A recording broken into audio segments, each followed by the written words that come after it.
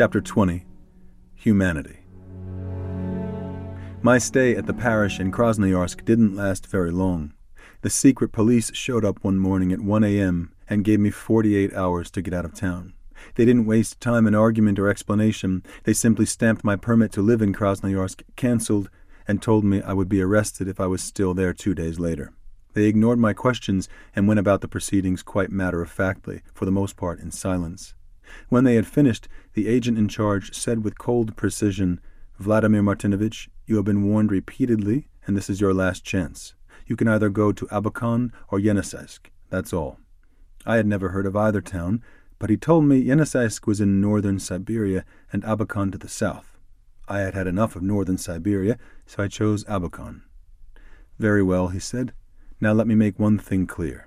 In Abakan, you will do no more of the work you've been doing here and in Norilsk, or else you will wind up where you started. Do I make myself clear?" He didn't say anything about being a priest or about religion, but we both knew what he meant. Accordingly, when I got to Abakan, I went to work at the city garage, ATK 50, and found a room as a lodger in the home of an invalid and his wife. Ironically, he was a man who before his illness had been the secretary of the city council, a party man and still a staunch communist. Because he was an invalid and living on a small pension, however, he and his wife were happy to rent me their spare room in order to supplement the family income, even though I was a bit vague on how and why I had come to Abakan and how long I intended to stay. I lived with him and his wife for more than 2 years, until he told me with embarrassment and chagrin that his old cronies at the city council had been asking about me and suggesting that it didn't look good for a party man like himself to have someone like me living with him. By that time we were good friends, and he was deeply ashamed to ask me to move. Yet he was also concerned about losing his membership in the party and his meager pension. By that time, too, though, I had made many friends in the neighborhood, and it was easy enough for us to arrange that I should move in with the family next door, who were also good friends.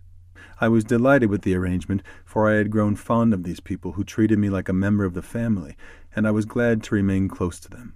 Moreover, my new lodgings also afforded me somewhat more privacy and a better chance to say Mass each day without fear of interruption. There was generally no one home in the new house when I finished my shift at the garage except for Babushka, the old grandmother, and so I usually had an opportunity before dinner for Mass or quiet prayer. Babushka and I quickly became great friends, and she always had a cup of hot soup or kasha waiting for me when I came home at night. These years in Abakan were my first real chance to become intimately involved with daily life and family life in the Soviet Union. I spent long hours in conversation with these families and their friends, and I came to know a good cross-section of people, from the workers I knew at the garage and elsewhere, all the way up to party men who were constantly dropping in to chat with their former city council colleague. His home, in fact, was a meeting place of sorts with a constant stream of visitors. That, too, was an advantage for me, for people could come to visit and talk with me privately about religion without calling much attention to themselves or to me in the constant goings and comings around the house.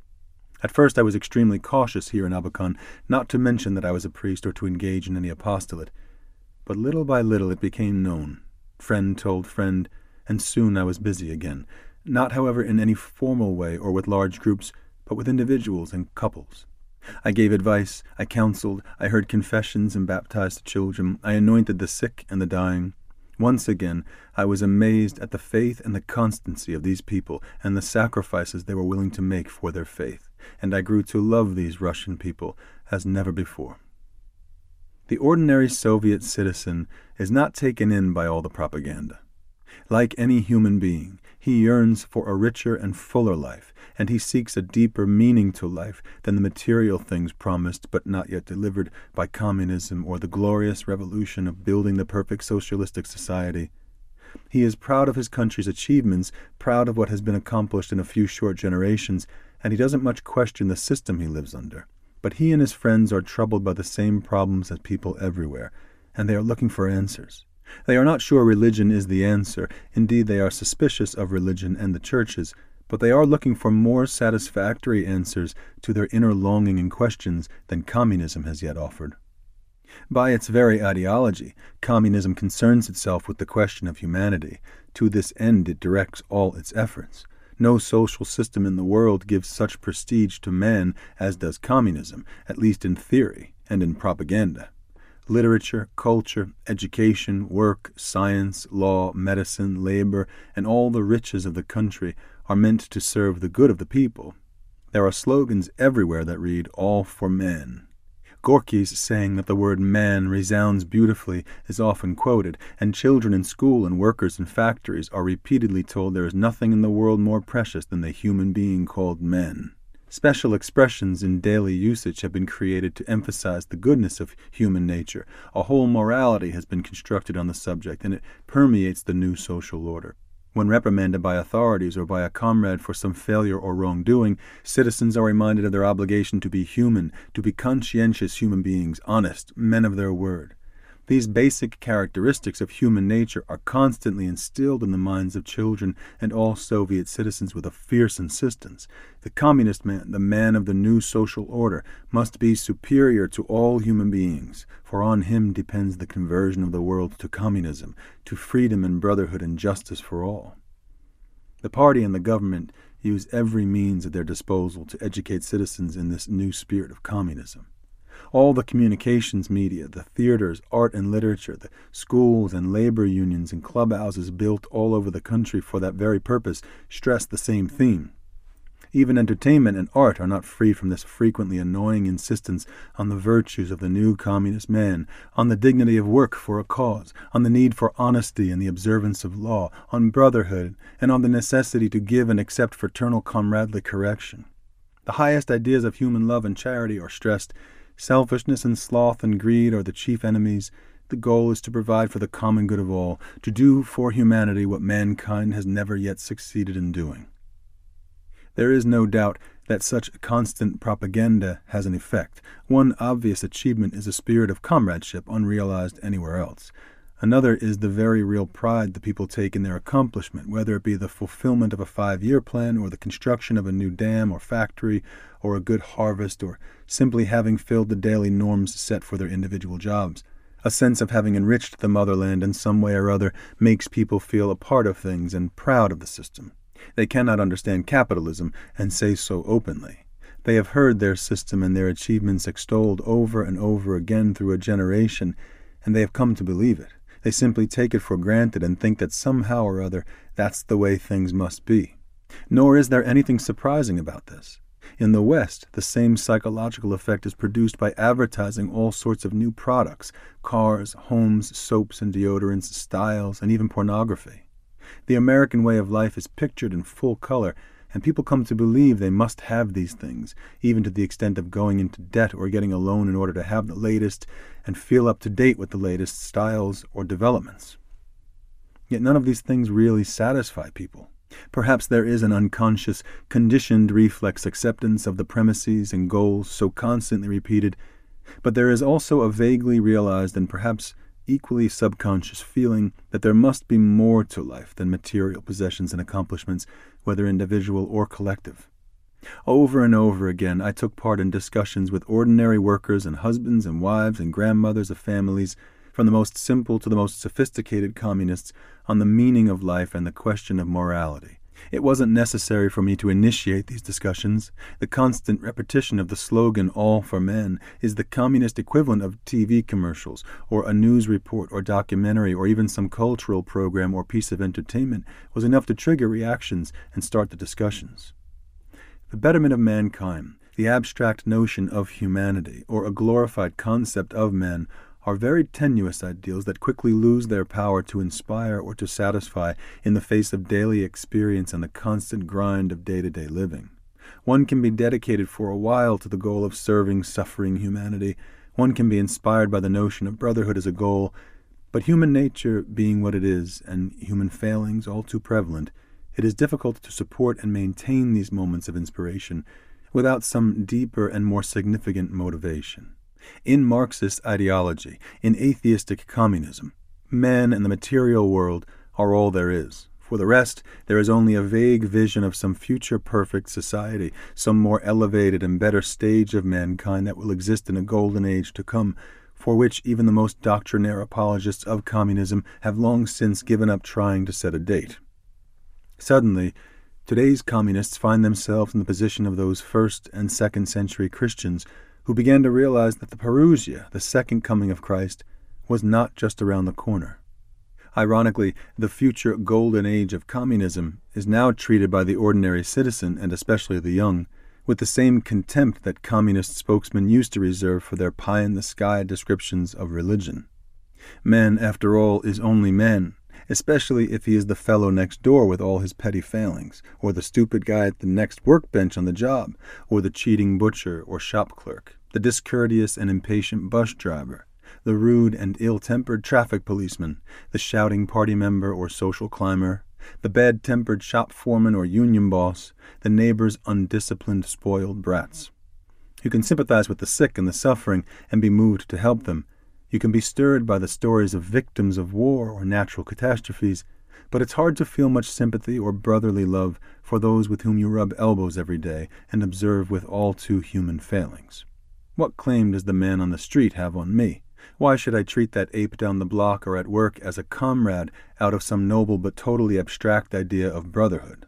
Love for family and friends is one thing. It springs from something inside human nature and the bonds of mutual sharing and sacrifice. But love for mankind in general, what is that? And how could you explain the larger evils of communism?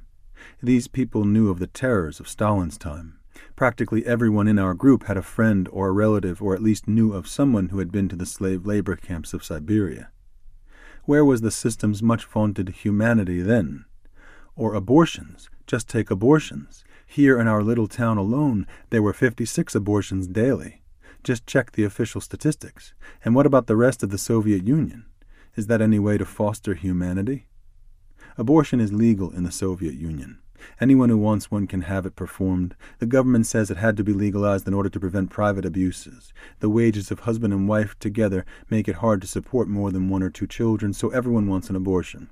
Yet the question haunts them. The hallways of the clinics adjoining the abortion rooms were full of posters, not praising abortion, but informing patients of the possible detrimental effects on both mind and body such an operation could have. The doctors, mostly women, and the nurses and other personnel would try to dissuade patients from the operation. Women confided years later that they could not rid themselves of feelings of guilt about it. And these were not believers, but women and girls who had received a complete atheistic education in Soviet schools. Even for communism, it is a basic question of life and death, of wrong and right. If life at its very root can be treated so lightly, people would say, what is going to stop such a mentality from spreading? Society? Hardly. Society cannot even handle properly its present problems of crime and other social disorders. And when a society actually endorses evil, where will it end? Can man alone be trusted to solve mankind's problems? Look at history and the depths to which civilized countries have sunk time after time. Little by little in such conversations, I would bring in the notion of God and religion, of fallen human nature and redemption, of Christ and his kingdom. Of course, it depended on whom I was with and how ready they were to listen as to how far I would go or what I would say. My closest friends knew I was a priest and would sometimes listen eagerly. With others, I would simply state unashamedly that I was a believer and wait for their reaction to see where the conversation might lead. Some were curious and would question me further. Some would just shrug, and some would bitterly attack religion and the church. Their attacks would always center on the abuses that are the highlight of all atheistic propaganda against religion, the greed of the church, and how the priests and monks sell candles and icons for money, the sexual perversions of priests and nuns, the political influence and power politics of the church under the czars, the weird ascetical practices and penances of holy men, even the tortures of the Inquisition. Every charge that the church or churchmen have ever left themselves open to by their human failings is recounted in great detail in the courses on atheism in the schools and displayed in the public museums of atheism. That is the only side of the church the ordinary citizen of this generation has ever heard about, so his antipathy to the church and to religion, based on these half-truths and distortions, is understandable. I didn't try to defend these things. God alone knows whether they can be defended, but tried instead to steer the conversation back to the truths of faith that had some bearing on our earlier conversation about the meaning of life and the brotherhood of man. I talked about God as I believed in him, about creation and God's plan for man and the world. I talked about the fall and about sin, of man's rejection of God and his plan, of the disorder that had come into the world and the evils that had plagued the human race because of this disorder we call sin. I talked about God's promise of a Redeemer and the coming of Christ. I spoke of the example he set us of one perfect human life in which every thought and action was dedicated to doing God's will, the will of the Father, and so restoring again that perfect order that had originally been God's plan for all mankind. I talked of how he had suffered every indignity a human being could suffer, from a humble birth to poverty, to 30 years of the dullest and most routine life of work in a small and backward village, to rejection and suffering and pain and finally death, the end that faces every man. I spoke of his resurrection and victory over death, that central fact of all Christian belief that gives us absolute assurance of life beyond death, of life beyond this life, the assurance that there is a meaning to man and to his existence here on earth that transcends death. I told of how his coming was the beginning of a new age, of a new kingdom, the beginning, but only the beginning, of a recreation of the world according to God's original plan, which all of us now must dedicate ourselves to perfect and bring to completion. I explained his teaching on the fatherhood of God, which alone made sense of the brotherhood of man, of his teachings on love and justice and truth and honesty and self-sacrifice and conformity to the will of God, which form the basis of Christian morality and the perfecting of the kingdom Christ had come to establish upon earth. Finally, I spoke of faith and the hope it gave to men, not only of a better future life, of pie in the sky by and by, but of the possibility of redeeming this world and all mankind. I wasn't out to convert anybody, but those themes were my contributions to the discussions that arose spontaneously about the meaning of life and of humanity, about brotherhood and a sense of dedication to work for a better life, about evil in the world and morality, about freedom and peace. If I didn't make believers out of anyone in the course of these rambling conversations, I at least presented them with an alternative to the party line and the doctrines they had heard and come to believe and sometimes question. I had offered another answer at least to the questions that troubled them, and made them aware that for those of us who believed, at any rate, there was a meaning to man and his existence here on earth that went beyond the purely human and material.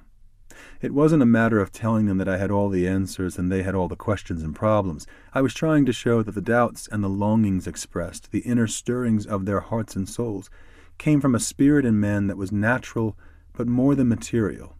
I echoed St. Augustine's saying that man's heart was made for God alone, and it is restless until it comes to rest in him. Nor was it a question of my giving long sermons or explanations of the Church's doctrine or the creed or salvation history, as the above synopsis might make it seem, for the evenings were filled with questions and counter-questions, with arguments and rebuttals, with explanations that led to further thoughts and questions and explanations, and generally with good humor underlying honest sincerity. Most ordinary Russian citizens know that religion still exists in the country, and many of them are eager to learn more about it.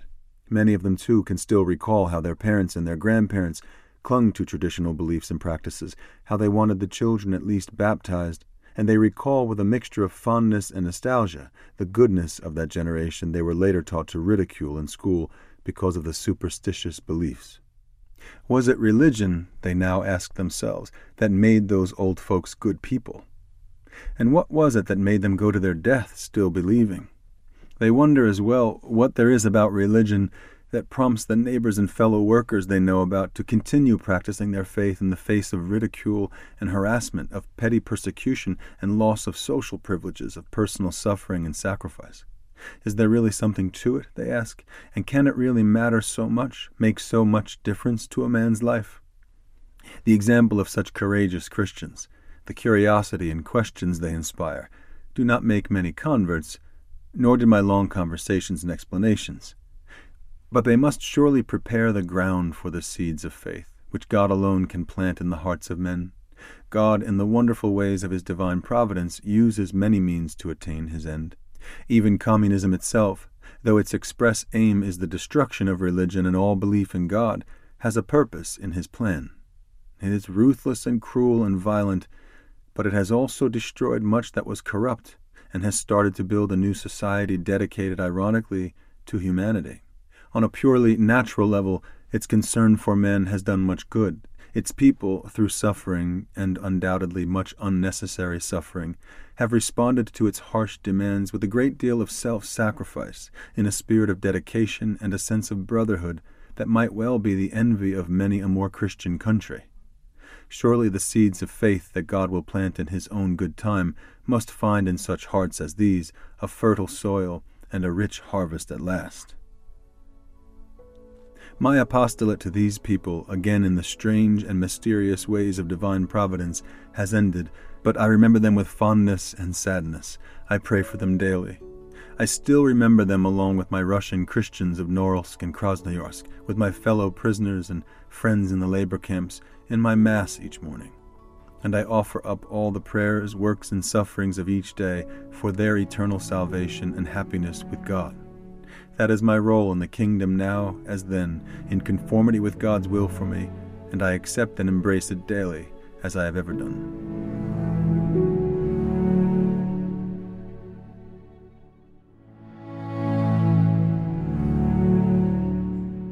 Epilogue. I have written much in this book about the will of God and His providence. I am afraid some readers may feel that I have made too much of it, and to them I can only apologize. Others may feel that my beliefs in this matter are too simple, even naive. They may find that my faith is not only childlike, but childish. I am sorry if they feel this way, but I have written only what I know and what I have experienced. Many people, from newsmen to housewives, asked me over and over again how I managed to survive the years in Soviet prisons and the labor camps of Siberia. My answer has always been, and can only be, that I survived on the basis of the faith others may find too simple and naive. So I have offered this explanation in answer to the many questions asked of me, in the hope that it might prove helpful to those who are interested or seeking an answer. To those who feel disappointed, who find it hard to accept so simple an explanation, who had perhaps hoped to hear from me some secret and mysterious formula that would help change their lives or strengthen their faith, and cannot accept what I have written, I can only express my regrets and my sympathy. Perhaps my words might have more meaning to some if I were a theologian, or could better explain the workings of grace and the movements of the soul I have learned only by experience, but I am not, and cannot. All I can do is state as plainly and as honestly as I know how the simple truths I myself learned only by trial and error, truths that I came only gradually to appreciate even in my own life after much anguish of soul and a great deal of prayerful reflection, truths that sustained me finally through the long years of doubt and darkness, of hardship and suffering. It is my hope, indeed my prayer, that what I have learned and come to understand so slowly and painfully might be of service to others. God is a very patient teacher, and I was a most stubborn pupil. I am convinced, though, that He taught me the lessons I have tried to repeat in this book not for myself alone, but that through them I could be of help to others. It was in that belief I set out to write this book, conscious of the limited ability at my command, and all too aware that I have no special claim to a hearing or to credibility, yet convinced that one purpose, at least, in the mysterious workings of His divine providence for my return from the Soviet Union was to tell the story I have tried to tell here. Somewhat like Isaiah, I am embarrassed about it all, but driven nevertheless to speak what I have been given to speak. For all my apologies, therefore, I am not ashamed of what I have written here, simple as some may find it. The terrible thing about all divine truth, indeed, is its simplicity. Whether it be the secrets of the physical universe He has created, like Einstein's E=mc², or the Ten Commandments, or the Beatitudes, or the truth we learn in the Catechism, all can be simply stated. And yet how curious it is that this very simplicity makes them so unacceptable to the wise and the proud and the sophisticated of this world. It is the simple things of this world, says St. Paul, that God has chosen to confound the wise. Has God really planned it so, or is it just that we in our human wisdom are too proud to accept the utter simplicity of divine wisdom? Why must we always look for more sophisticated, more meaningful, more relevant answers when He has set the truth before us in so stark and simple a fashion? Man was created to praise, revere, and serve God in this world and to be happy with Him forever in the next. That is the fact of the matter. You believe it or you don't, and that is the end of it. Philosophers may argue about it, and they have, Some have managed to convince themselves and others of its truth, while others have not. But it is the first truth of the faith, and those who have faith accept it, those who do not, do not. I cannot myself convince anyone of it, but I believe it. I do not apologize for my faith, nor am I ashamed of it. What I have tried to show in the pages of this book, however, is how that faith has affected my life and sustained me in all I experienced. That faith is the answer to the question most often asked of me, how did you manage to survive? And I can only repeat it, simply and unashamedly. To me, that truth says more than that man has a duty and obligation toward his Creator, as many have tended to interpret it. To me, it says that God has a special purpose, a special love, a special providence for all those He has created. God cares for each of us individually, watches over us, provides for us. The circumstances of each day of our lives, of every moment of every day, are provided for us by Him. Let the theologians argue about how this is so. Let the philosophers and sophisticates of this world question and doubt whether it can be so. The revealed truth we have received on God's own word says simply that it is so. But maybe we are all just a little afraid to accept it in all its shattering simplicity, for its consequences in our lives are both terrible and wonderful. It means, for example, that every moment of our life has a purpose, that every action of ours, no matter how dull or routine or trivial it may seem in itself, has a dignity and a worth beyond human understanding. No man's life is insignificant in God's sight, nor are his works insignificant, no matter what the world or his neighbors or family or friends may think of them. Yet what a terrible responsibility is here, for it means that no moment can be wasted, no opportunity missed, since each has a purpose in man's life, each has a purpose in God's plan. Think of your day, today or yesterday. Think of the work you did, the people you met, moment by moment. What did it mean to you? And what might it have meant for God? Is the question too simple to answer, or are we just afraid to ask it for fear of the answer we must give? The air is full these days with talk of peace, of commitment, of fulfillment. Yet no one can know greater peace, no one can be more committed, no one can achieve a greater sense of fulfillment in his life than the man who believes in this truth of the faith and strives daily to put it into practice. If it all seems too simple, you have only to try it to find out how difficult it is. But you have only to try it to find out as well the joy and the peace and the happiness it can bring. For what can ultimately trouble the soul that accepts every moment of every day as a gift from the hands of God and strives always to do His will? If God is for us, who can stand against us? Nothing, not even death, can separate us from God. Nothing can touch us that does not come from His hand. Nothing can trouble us because all things come from His hand. Is this too simple? Or are we just afraid really to believe it, to accept it fully and in every detail of our lives, to yield ourselves up to it in total commitment? This is the ultimate question of faith, and each must answer it for himself in the quiet of his heart and the depth of his soul. But to answer it in the affirmative is to know a peace, to discover a meaning to life that surpasses all understanding. That is the only secret I have come to know. It is not mine alone. Christ Himself spoke of it. The saints have practiced it. Others have written about it far better than I.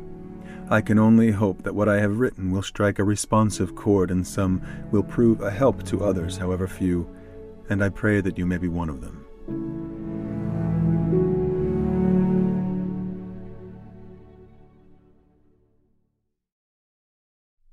This concludes the recording of He Leadeth Me, written by Father Walter Chiswick with the help of Father Daniel Flaherty, read by Father Rob Ketchum of petersboat.net.